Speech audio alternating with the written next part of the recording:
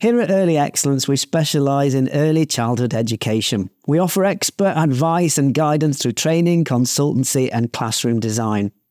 With the Early Excellence podcast, we aim to inspire and support you as well as challenge your thinking. So if that's what you're looking for, you've come to the right place.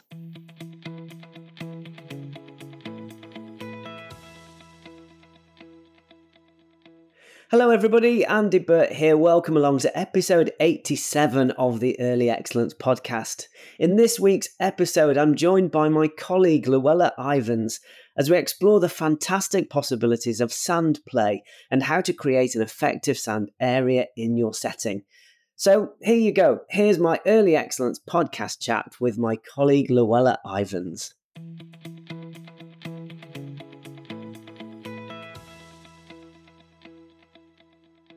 How are you, Luella? Are you okay? Yeah, I'm good, thanks, Andy. How are you?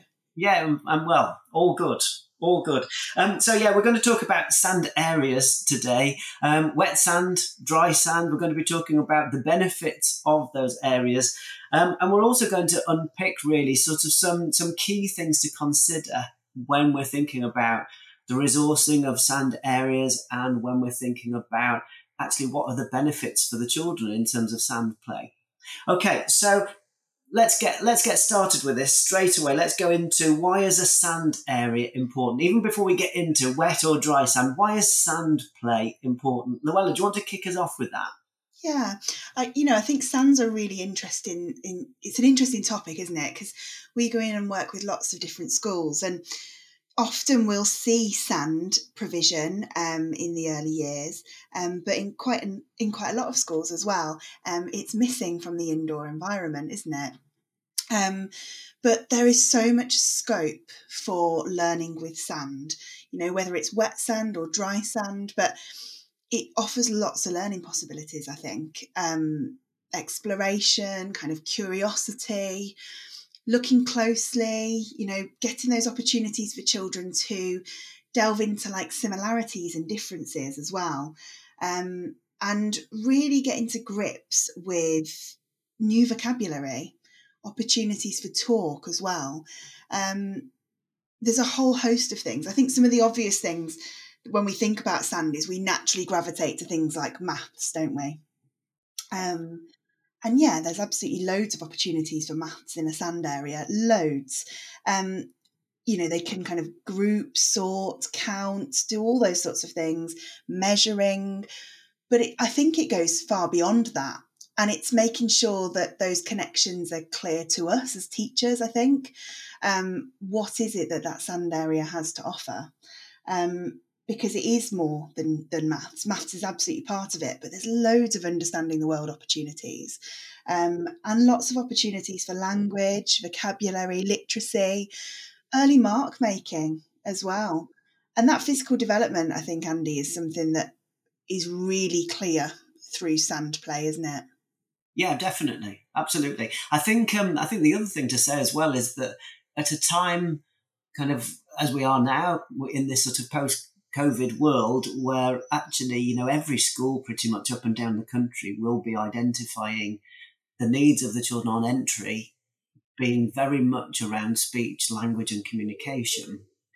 I think it is well worth us considering that sand areas provide a really rich context for talk, both in terms of the sensory experience, providing opportunities for language development and that, but also that collaborative play of children often, being around that sand tray, engaging together, playing alongside one another, having that eye contact across the sand tray. It's a really collaborative experience and quite a social experience as well, I think. And yet I think quite often when we talk about early years classrooms at the moment, and of course, space is quite often really of a premium, isn't it? And we've got to get such a lot into our spaces.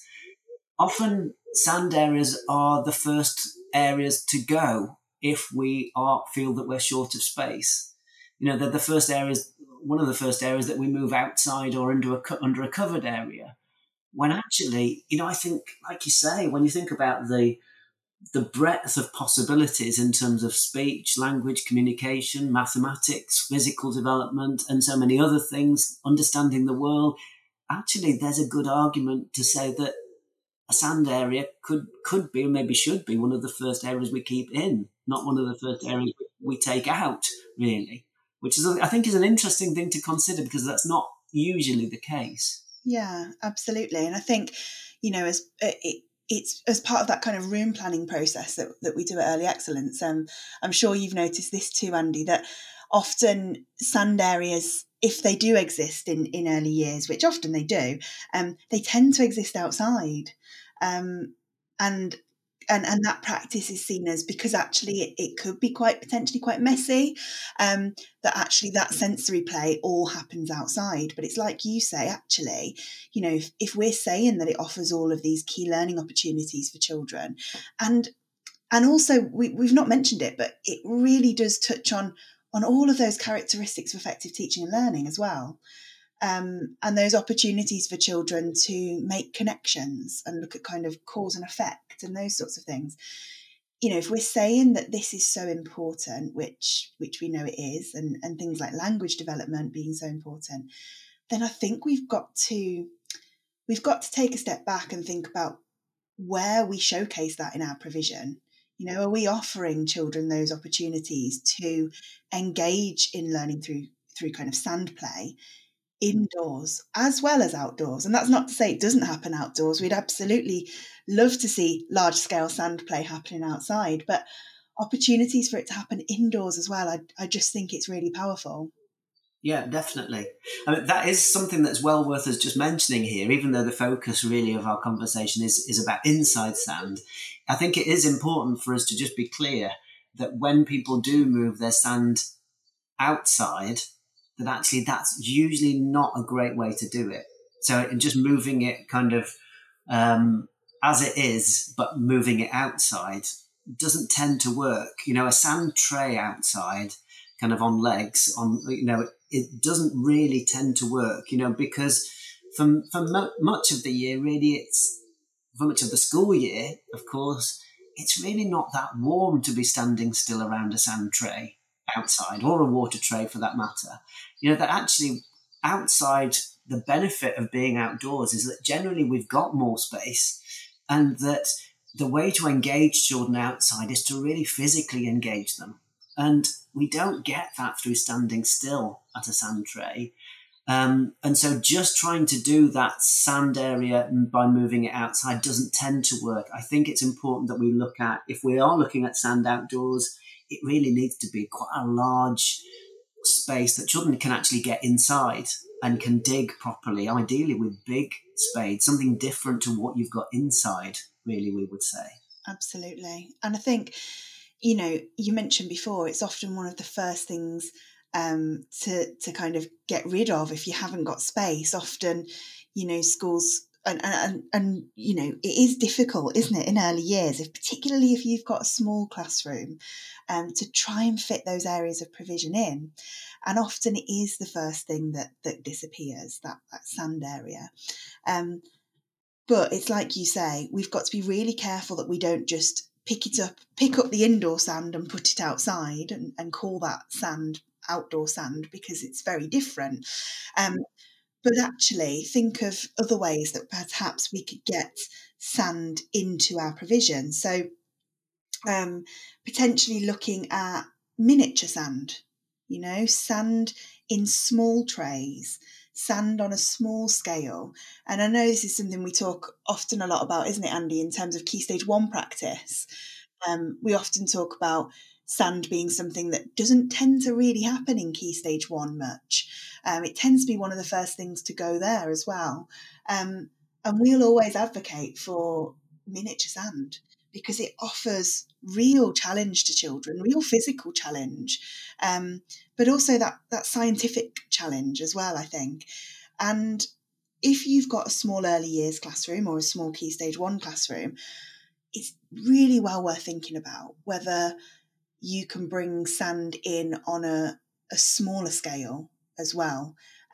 Bring it in miniature, use sand trays, little pots of sand, coloured sand perhaps, small resources that sit alongside that. You can get some fantastic small resources, can't you? Um, and is that something you've used, Andy, in kind of your practice? Yes, yeah. So I think it's always interesting to think about, particularly moving into Key Stage 1, that idea of if we do go for miniature sand, then almost kind of turning a negative into a positive, like you say, that actually if we haven't got the room to have a sand tray, then have the miniature sand, because actually we can then talk about how actually we've done that as a way of planning for the children, that it's something that we've done intentionally because we're looking at refined skills. We're looking at smaller movements. We're looking at those fine motor movements that children need to develop, of course, and continue to need to develop into Key Stage 1. So yeah, absolutely. I've certainly seen and worked with schools who've done that really effectively. That those smaller movements and making good use of smaller spaces for sand play. It doesn't have to necessarily be a big area. You can do quite a lot with actually just the small surface space with different sand containers and the exploration around sand. I mean, the other thing to say there is that if you are short of space within the classroom, it does make sense to have a few smaller areas dotted around as well as the larger areas that would be our priority areas, because the smaller spaces will draw in one or two children at a time and just take the pressure off those other spaces around the room. You know, you don't want to just have, say, a blocks and small world area, as important as that is, or a construction area, because those areas are always popular and you'll end up with so many children within these spaces. Whereas having those areas plus some smaller spaces around those areas, providing little points of interest around the room, will actually break up the numbers of children a bit more, I think, which tends to be easier to manage, really, and tend to lead to less logistical issues within the classroom. So, yeah, it's certainly something to think about. So if people are thinking about sand within the classroom, within their early years or within their Key Stage 1 environment, then of course the first decision is, are we going to go for wet sand or are we going to go for dry sand? Just talk us through it, Luella. Are there reasons to go for wet sand rather than dry sand? Are there reasons to go for dry sand rather than wet sand? Is it a preference thing? What are your thoughts? Yeah, it's a good question, really, and I think it's often something that is when we talk to teachers about sand play as part of our roles, really, it's often something that crops up in conversation, isn't it? And often people will say, I've not actually really thought about it. I've not really thought about why I only offer dry sand or why I only offer wet sand. But I think, certainly if we've got the space to be able to offer both, would be fantastic. It'd be a fantastic opportunity for children, because both wet sand and dry sand offer very different learning possibilities, don't they? And I think absolutely, if you've got the space, have both, and kind of relish them for what they offer, really. I mean, in terms of things like wet sand, you're looking at opportunities there for lots of kind of physical skills. You can obviously dig, you can mould, you can build with the wet sand, you can mark make in wet sand, you can look at pattern, print. There's a whole host of opportunities there within wet sand, just by adding water to that sand. And I think wet sand is often the one that we would say, if you haven't quite got the space to have both, then go for wet sand instead. Because dry sand, there's kind of a few properties of dry sand that's similar to water. So if you're going to have water and you've only got space for one sand area, then I would personally prioritise wet sand. I don't know about you, Andy. What are your thoughts on that? Yes, I'd agree. Yeah, I would always go for wet sand ahead of dry sand. For the reasons that you gave. I think in terms of physical challenge, I think you get a lot more out of wet sand rather than dry sand. But also, I just think you can do a lot more with it. So in terms of moulding, shaping, making tunnels through it, creating imaginative worlds within it, as well as the kind of making marks and using tools. there are, I think, a broader range of different things you can do with wet sand. I also think the other thing to say here is that practically it makes more sense as well. The dry sand can go absolutely everywhere, can't it? As we know, as early as teachers, you put dry sand into a sand tray, it doesn't stay there that long, does it? You get children who will be really playing with it, engaging with it, but it really does travel quite a bit. Whereas, of course, the wet sand doesn't do that in quite the same way. It is more practical. You don't have to spend quite as long tidying it up. You do, of course, need to add in things like disinfectant to stop it sort of getting a bit smelly, after a while. And you do need to change it over and clean it out. But actually, on a day-to-day basis, it actually is easier to manage, I think, really. So it is worth considering that, which is only a small point, I know, but actually, if it offers more learning possibilities and it's easier to manage, it's got to be the better thing, I would say. Yeah, absolutely. And I think so if you can offer both, then you get that opportunity then to look at the properties within dry sand as well. But yeah, I'd absolutely think that kind of wet sand would be your priority. But then if you can have both, absolutely have dry sand as well, because it does offer those opportunities to look at the properties of dry sand as a material and what it can do, but also to look at the kind of scientific factors behind that, looking at using things like sand wheels and exploring movement of sand and speed and force and those sorts of things, using natural materials within sand as well. And I think dry sand is often a bit of a go-to because it feels like it's something that's always there, it's always been done. And I think when you talk to children about sand, I was having a conversation with a school a while back now, but we were talking about how children perceive the sand areas and what they do in the sand areas. And we were actually having a conversation about the fact that, children often see sand as dry sand. They don't see wet sand necessarily as being sand from the off, I think. So thinking about things like the beach, I think, on cartoons, on the TV, in storybooks, and if children have visited beaches abroad, it might well be that they see dry sand as the sand, the type of sand that is recognisable to them. But actually, if you're to visit a beach in the UK, the sand that you're going to see on that beach in the UK is most likely to be wet sand, isn't it? And I suppose it's about how we frame that to our children as well, and the opportunities we offer within that play, because children will gravitate towards dry sand, and you often see them, don't you, trying to figure out how to make a sandcastle out of dry sand and watching it kind of tumble down, and not realising that actually adding water to it is what's going to make it stick. And actually that's what they do when they're on a beach, is they tend to use wet sand. But it's making those links really overt for children, isn't it? And that's why having dry sand and wet sand and giving them those opportunities to explore two very different types of sand that have different properties and work in different ways and can be used in different ways, I think it's really powerful. And I think as well, it's about thinking about how you manage that. Because like you say, if you do have dry sand, it can become a little bit unruly in the classroom, can't it? Sand everywhere, I think.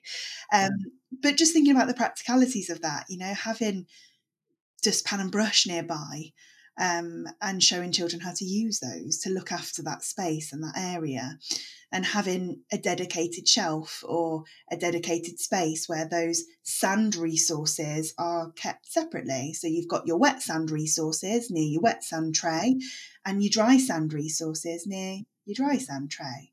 And they look quite different, don't they? The wet sand resources and the dry sand. There's some crossover, I think. You'd certainly have buckets in both spaces, wouldn't you? But what are your thoughts there, Andy, around kind of resourcing those areas? Yeah, I think, like you say, I think there are some areas where actually, some resources that actually can be to some extent transferable, like the buckets and other things, whereas other things that actually just don't work.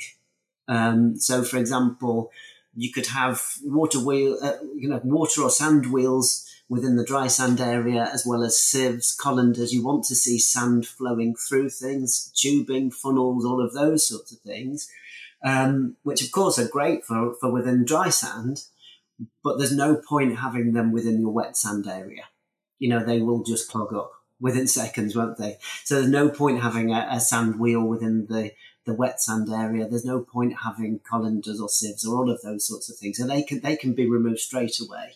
And instead, really what we need are a range of different tools. So things like different sorts of rakes, different sorts of scoops, molds, of course, come into it, because, of course, with wet sand, we can mold the sand in a different way.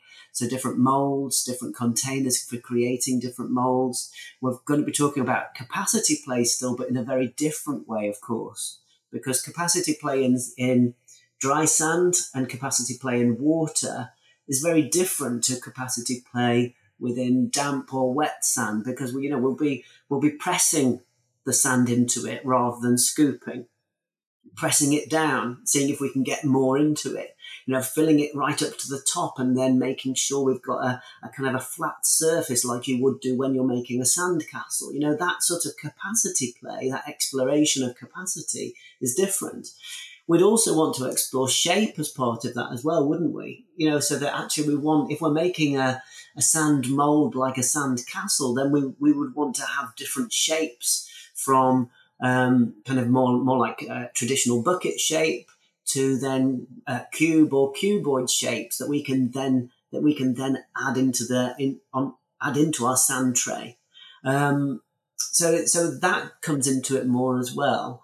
And then the other thing alongside that, of course, is natural materials in both dry sand and wet sand, I think. So things that, particularly with wet sand, things that you can press into the sand, I think works really well. So things like sticks, driftwood, those sorts of things. But also within wet sand play, vehicles and other small world materials that will make tracks, or that you can create interesting story settings within the wet sand area, within the wet sand tray. That particularly works well specifically around wet sand, I think.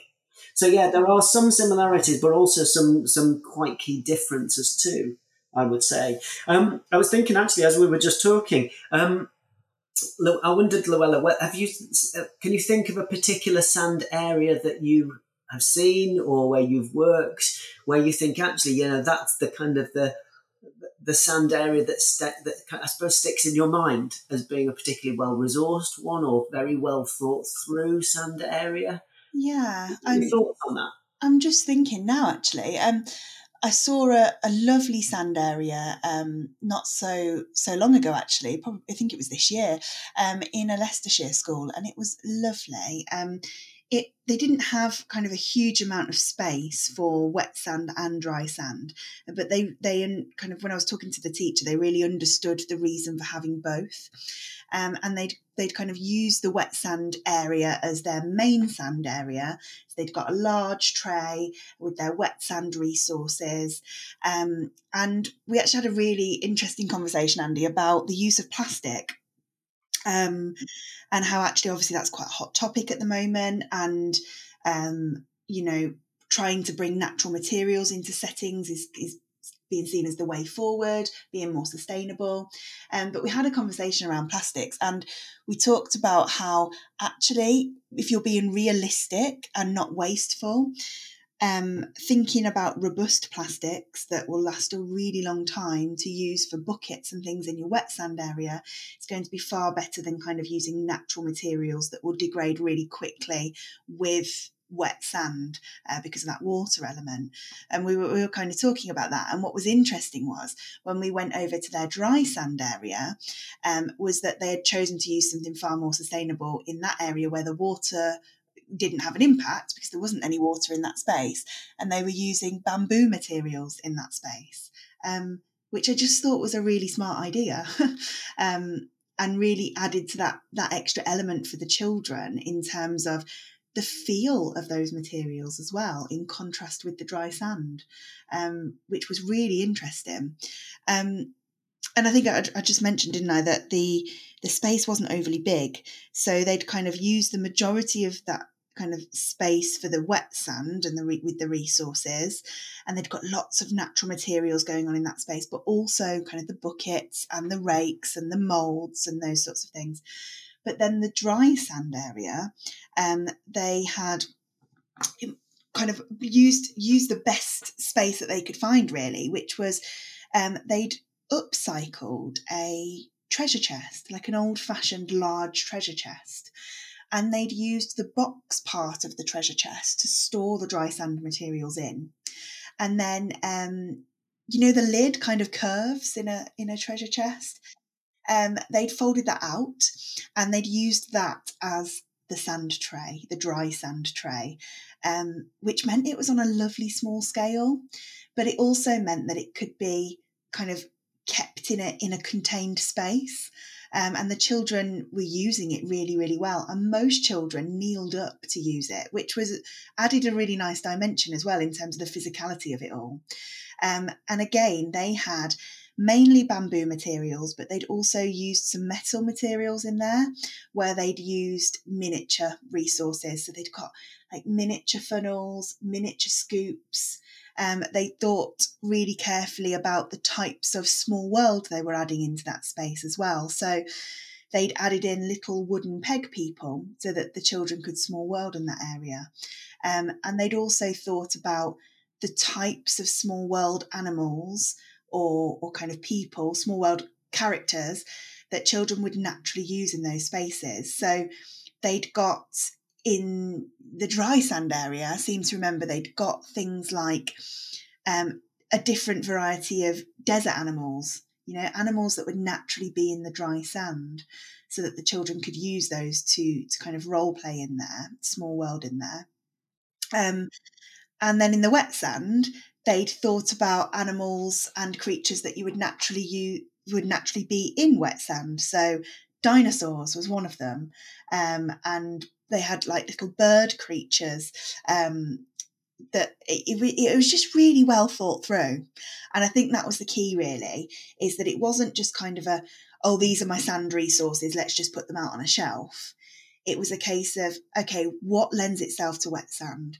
What lends itself to dry sand, and how can I make the most of a small area as well, whilst offering both of those opportunities? It was a really lovely space and just really well thought through. Yeah, no, it sounds fantastic. When I think of the ones that have really sort of stuck in my mind, I think the best sand areas that I've seen are areas that have been really well, again, like you say, really well thought through, really well organised, thought through in terms of materials and resources that are on offer.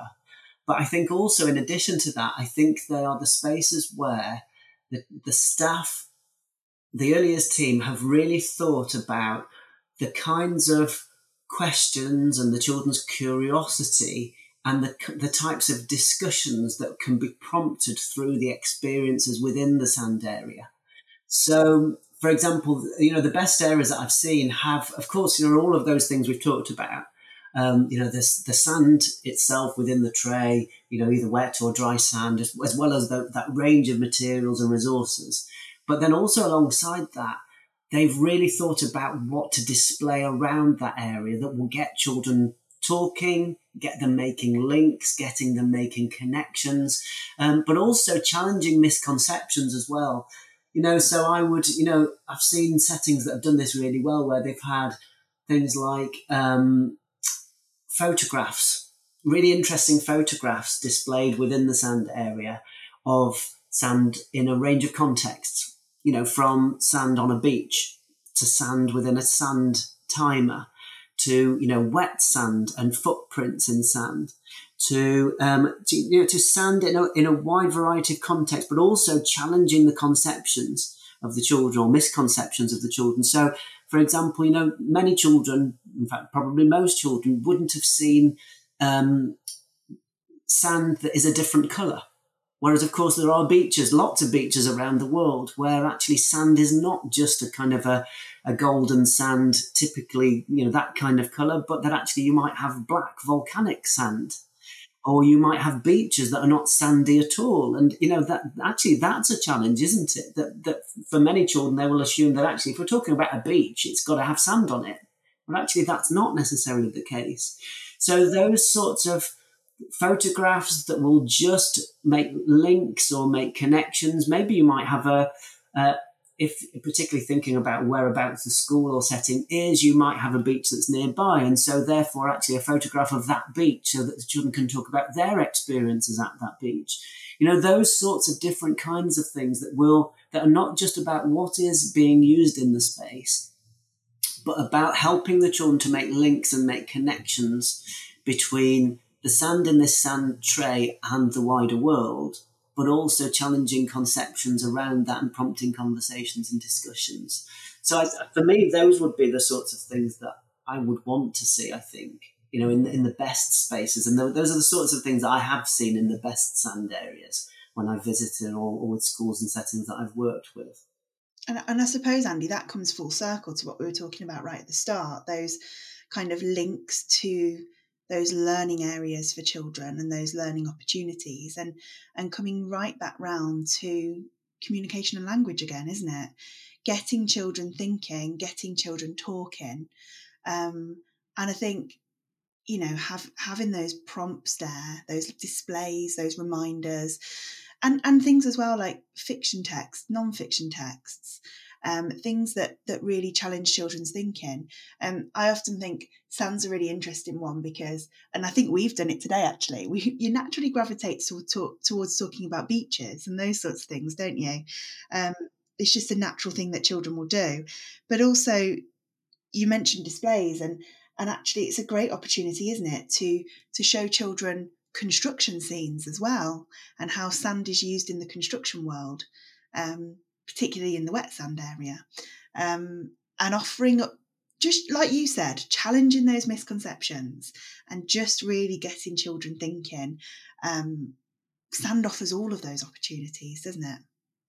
Yeah, it does, definitely. Yeah, I wondered actually, for people who are listening, it would be quite interesting, I think, wouldn't it, if people got in touch and kind of let us know, because I'm sure there are people out there who have created sand areas in different ways, creatively using smaller spaces, like you mentioned just before, or maybe sort of using sand areas to challenge children's conceptions in the way that we've just been describing, maybe through displays or making links or making connections. So if you've been listening along to the podcast and you think, actually, do you know what? We've got a sand area that encapsulates many of those different sorts of things, then do get in touch. It would be great to hear from you, whether that's on social media, so you can get in touch with us on Twitter and on Facebook. You can get in touch with Early Excellence on Facebook. You can get in touch with us on Instagram. In fact, I think we're pretty much on all of the different platforms. We're not on TikTok yet, which is probably a good thing, I should think. I don't think we're quite ready for TikTok, but yeah, people can get in touch with us, and it would be great to hear from you, because I think it's always useful to kind of share and share alike when it comes to early years practice. I think it's always interesting to go and to see other people's practice, to see other people's environments. And so if actually people can use social media to do that, then that's brilliant. So yeah, do get in touch with us. It would be great to hear from you. Let us know how you're getting on with the sand area. And if you've got things to share in terms of that would be fantastic.